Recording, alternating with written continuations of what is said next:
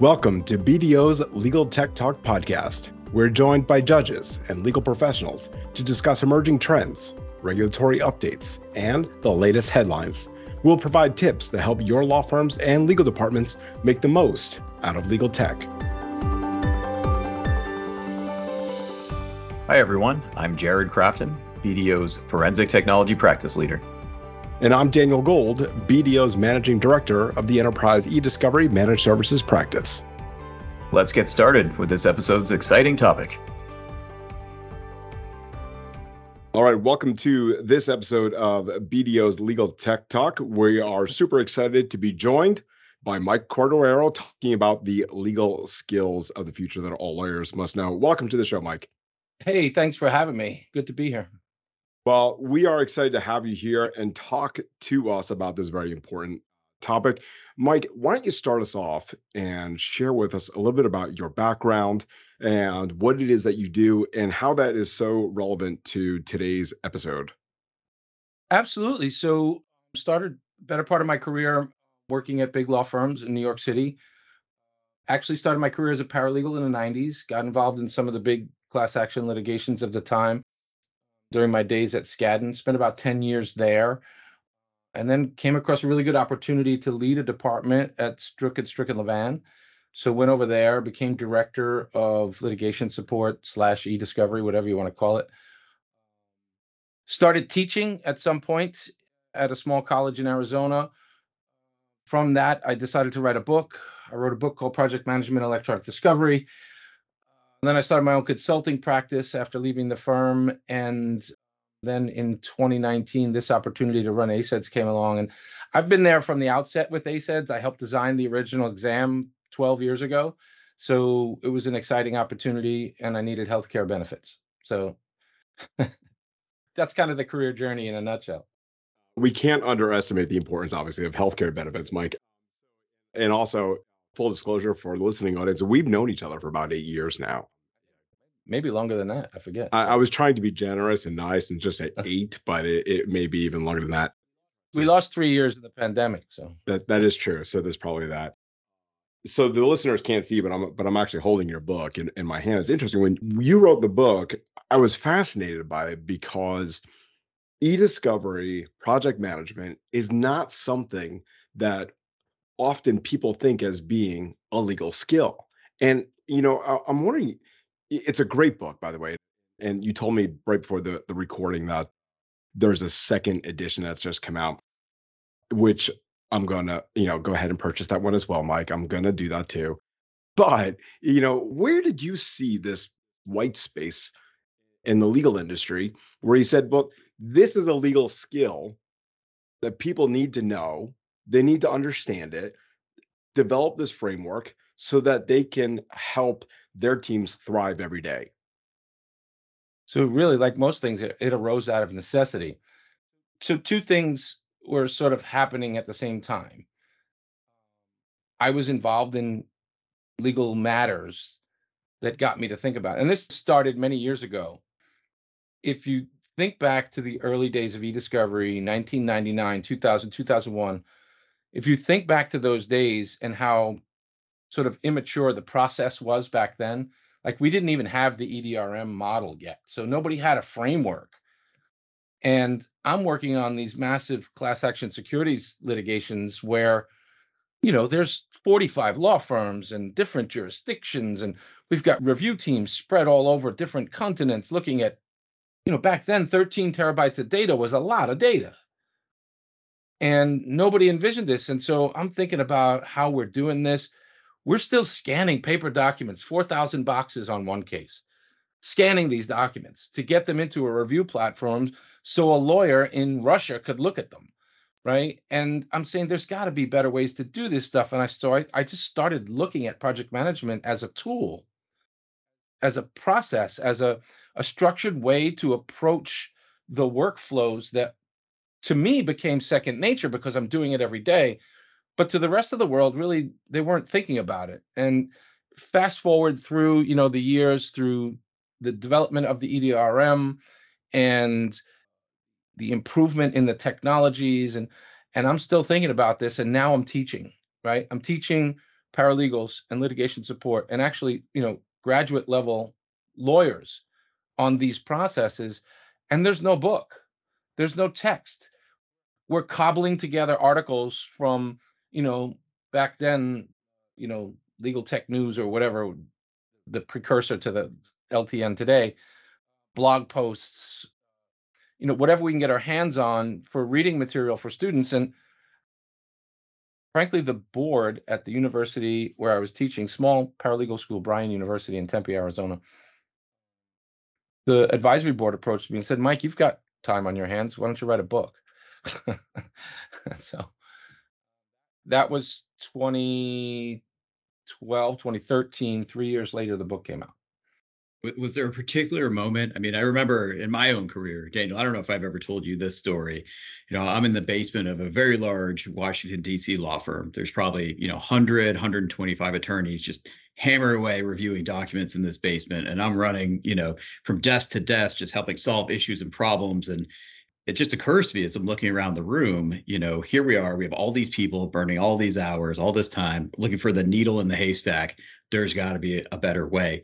And that moment, it's kind of always stuck to me when I think back to, how difficult things were. I think back to that room.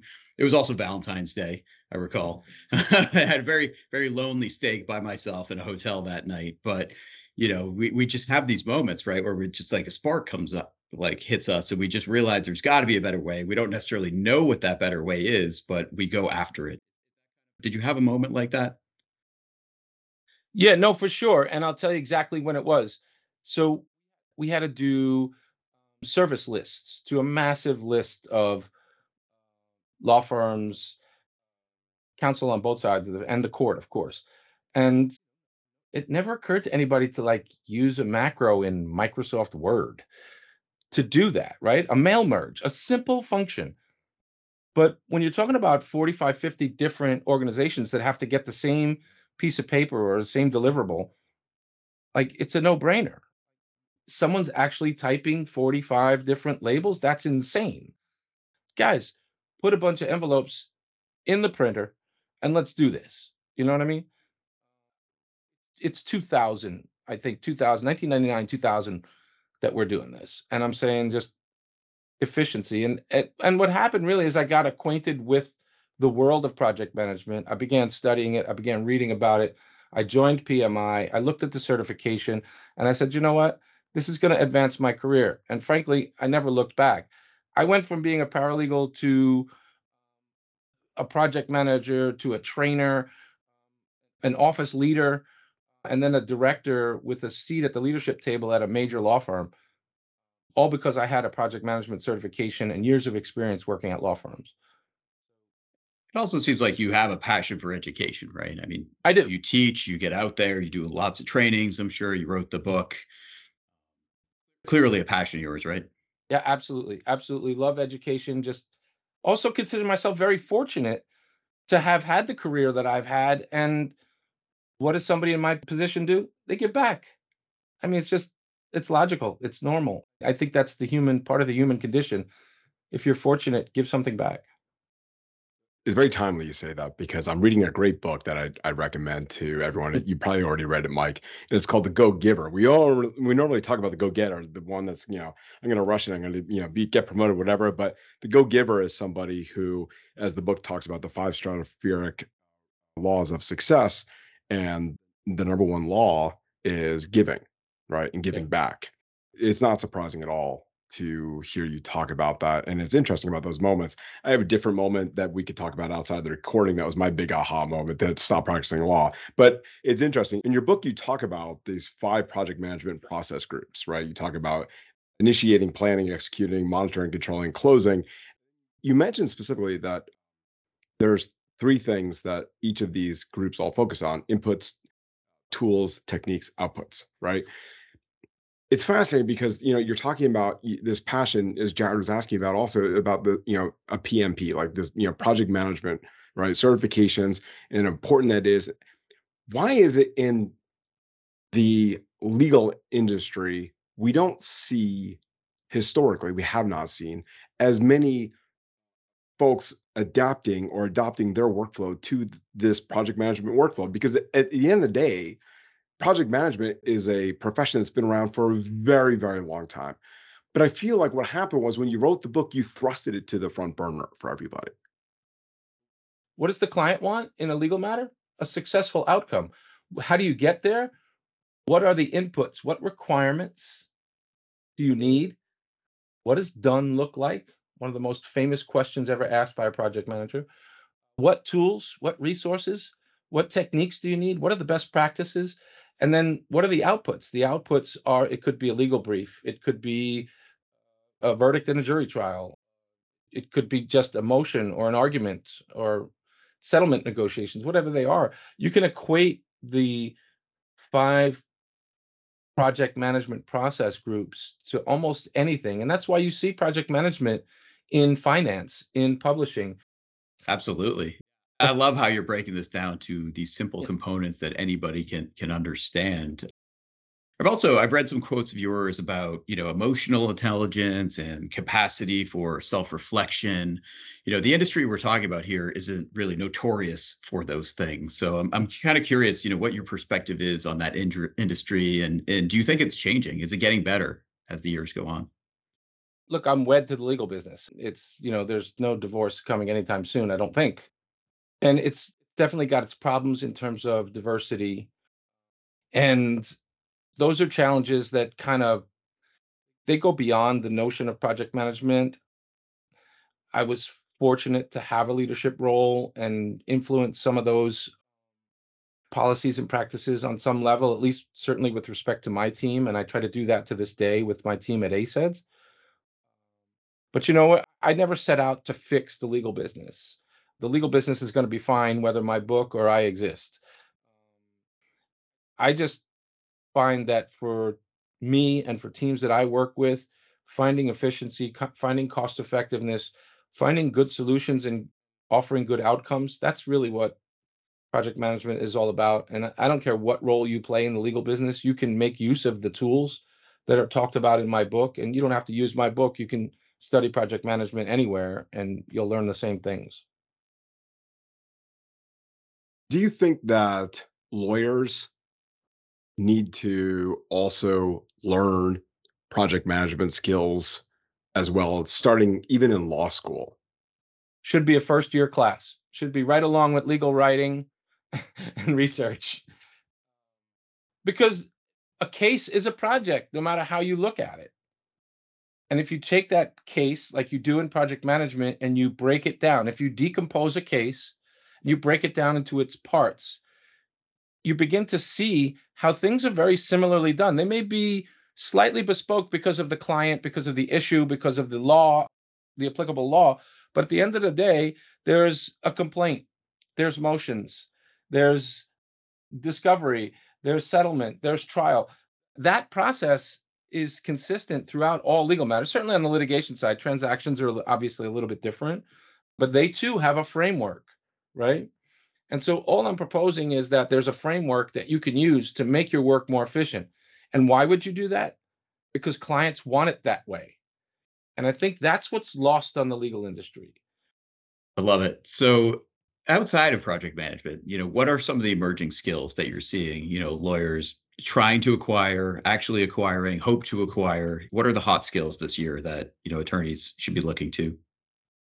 There's this massive debate going on. It's actually been going on for a long time. I'm getting kind of sick of it. It's called this notion of the duty of technology competence. It bothers me because the ABA made a statement more than 10 years ago. 40 states have adopted that statement as part of their state bar requirements, and yet we still have lawyers who are not technologically competent. It bothers me that we've gone this long. It's my life's mission to actually change that. And if you look at some of the core values that ACEDS espouses, is one of those things is just advancing technology competence in any way that we can. E-discovery is a very niche industry. It's a small part of the legal business, important part, necessary part, expensive sometimes. It's not just about that. And the other side of the coin is financial skills. I really think lawyers need better financial skills. Not so much those corporate lawyers, because they tend to gravitate towards that finance side, but litigators don't understand finance. And that's important. Those are important skills. Mike, you just hit on something that I am super passionate about, and I have to be careful as a co-host of the podcast not to get on my own soapbox about this. So you talk about this duty of competence. So for all of our listeners, so the Model Rules of Professional Responsibility for Lawyers, Rule 1.1, talks about the fact that in order for a lawyer to appropriately represent her client, she has to be competent. And so in 2012, the ABA went ahead and said, okay, let's define that a little bit. And so what they did was they put a comment buried, right? Comment number 8 specifically calls out the fact that the competency now includes the risks and benefits of relevant technology. So then there's a big question. We're like, well, what does that really mean? So you bring up a great question, Mike, which is, does that even include Excel, right? So when I give CLEs and webinars and I write, which I have prolifically, as our marketing department knows, about that very thing that you said you're sick and tired of, right? It's interesting. What needs to happen? What needs to go right? Is there a tipping point? Because we have conversations all the time. It's not just continuous active learning / predictive coding / AI / data analytics. It's, can you do a P&L? Can you do an Excel spreadsheet, right?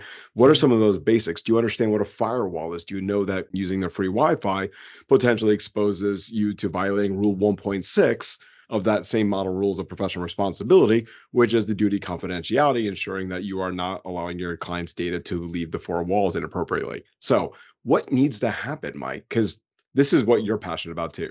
You ready? I got the solution. I wrote a I'm piece ready. about this for Bob Ambrogi's blog, Law Next.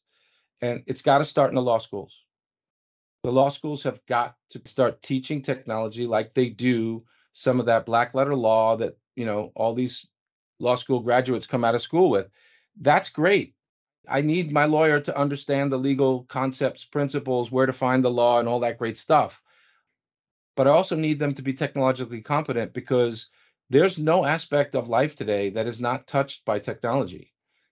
I just can't think of one. I mean, unless you're writing on a pad with a pencil, in the middle of the woods somewhere without Wi-Fi, I mean, there's technology involved.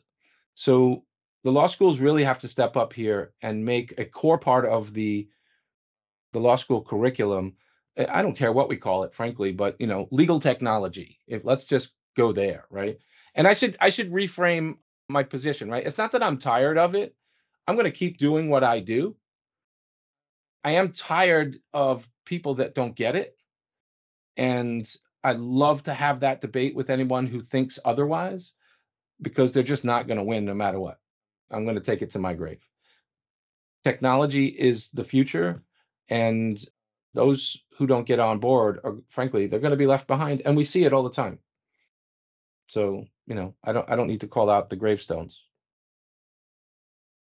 So let me ask you this, right? So, I teach once a year at KU Law School. So for the listeners, I live in Kansas and I travel 45 minutes over to Lawrence, and I get a chance to talk to an introductory to e-discovery, and it's a mix of 1 through 3Ls. And it's actually a really great class. And so I talk about everything you never knew you need to know about working with an e-discovery service provider, right? And as part of that, I also educate them about a lot of the technology and what they need to know, et cetera.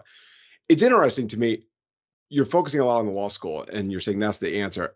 I kind of view that as well. And I'm wondering, what do you think some of those important legal skills are for lawyers, for future lawyers leaving law school this coming spring?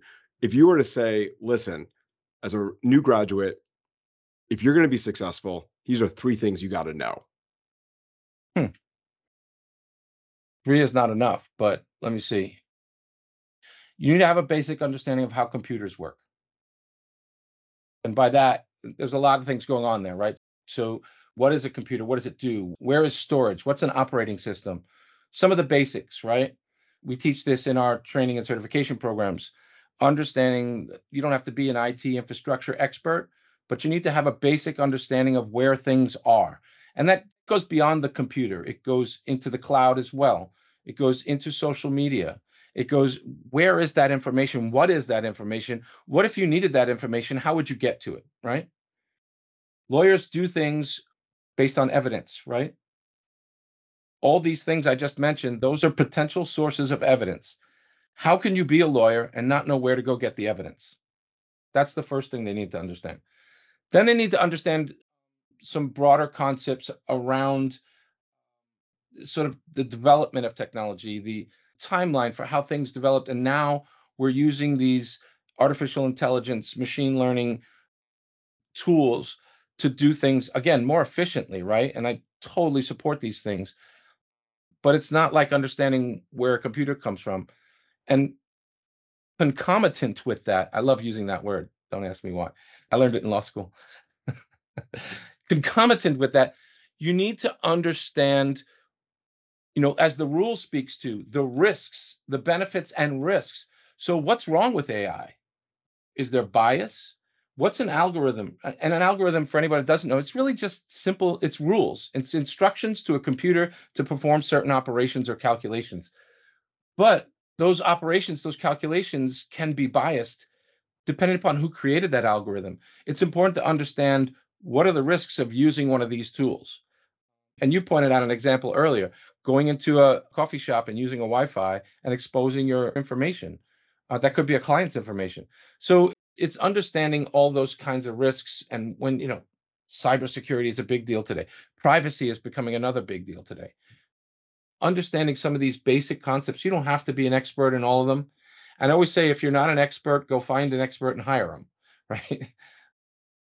I've actually read case law. Like there's a regulation in the New York City courts that lets a lawyer bring their, IT guy, for lack, generic IT guy, to a hearing to explain things to the court if the lawyer, him or herself, cannot explain it, right? So I have done that many times. Yeah, no, if you're not equipped to do it, get somebody on your team who can do it.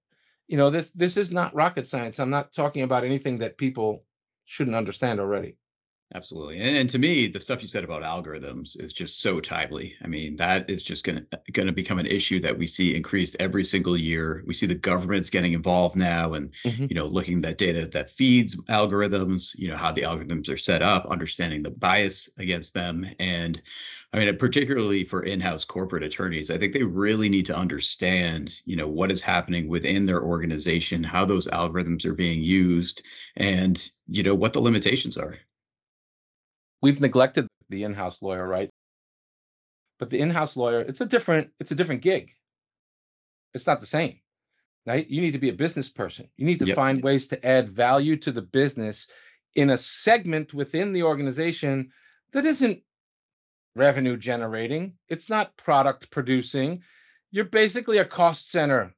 A legal department is a cost center, but there are ways that you can add value, increase efficiency, reduce costs. There's things that you can do in the legal space using technology, mind you, that can help add value to the business. And so it's a different gig for sure. You need to approach it from a different perspective. It's not like being a litigator. At the end of the day, it's all about managing risks and costs, no matter which side of the equation you're on. It's true. And Mike, you say something about in-house lawyers, about they're business people and utilizing technology to add value. So there's a lot of technology that is now, it's like a proliferation of tech that's in front of all business people. But one of the interesting things from a legal department standpoint is leveraging AI. Now we're starting to see, especially since the pandemic, we're starting to see a lot of AI come up. So it's in contract review, right? Being able to take something that the in-house lawyers are typically doing, looking at NDAs or looking at common clauses and finding, it's been a manual review, as you know, to identify areas of risk, right? Mhm. And now AI comes in and AI says, hey, wait a second, I could do this much better, faster, right? Reduce the bias, right? And the algorithm is spot on. And all of a sudden, we're saving a whole lot more time.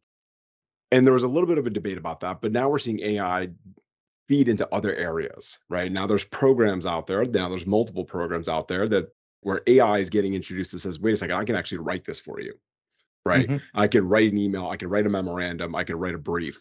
Where do you see that going? And where do you see, we're talking about ethics as well. Where do you see some sort of ethical problems falling along the lines as well, leveraging more and more AI to do the jobs of lawyers, right? First, I should start with I don't ever see AI replacing lawyers, ever. Subject of many, many blog posts out there. Yes. Right, right. I don't ever see it happening. Human beings have the ability to reason. They have a way of approaching logic that is not like a computer. A computer is very black and white. It's binary.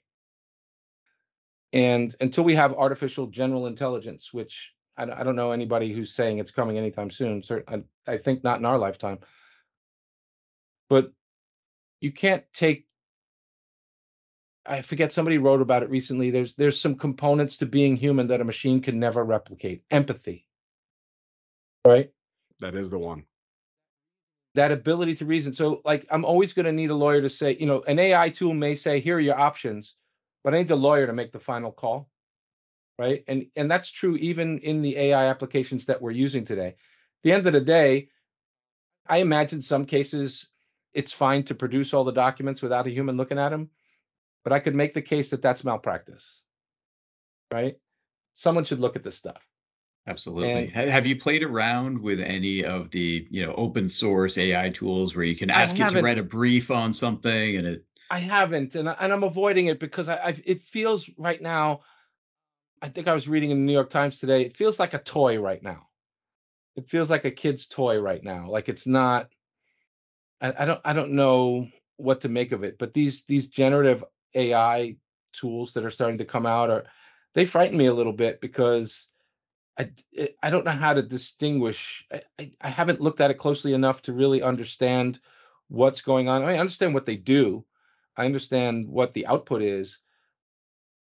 But do we reach a point that we're not able to distinguish? And the Turing test. Yeah, that part scares me a little bit. As it should. And I haven't seen a real good practical application of them yet.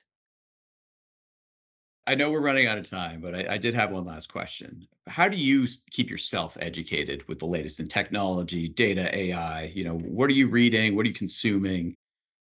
I'm a voracious reader. So I get up in the morning. I won't tell you what time, but it's after the sun. It's my new policy since I'm not working at a law firm. I get up after the sun. I really found a way to sort of get my internal clock in tune with the universe. I wake up, the sun starts to shine. It comes right in my window. It wakes me up. It's really cool. I'm told it's healthy. Nonetheless, almost right after my first sip of coffee, I've got my iPad open. I'm reading the Times. I'm reading all the legal publications, the general counsel publications, law technology news, the blogs of Craig Ball, of Doug Austin, the ACEDS blog. Mike, I won't tell you that I get up many hours before the sun, and I give you credit. I think you have young children, though. I don't. They're not so young anymore. But this has been really a fascinating talk. I would encourage you in your iPad morning reading to add BDO Insights to that list of. I get the newsletter. I do get the email. All right. I won't say that I've read it every time, but when I do glance at everything.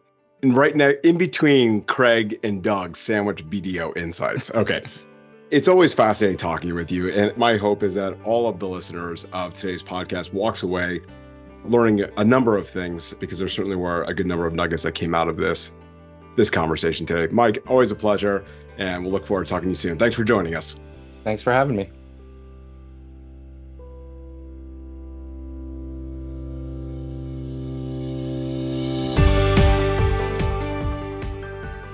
Thanks for joining us on BDO's Legal Tech Talk podcast.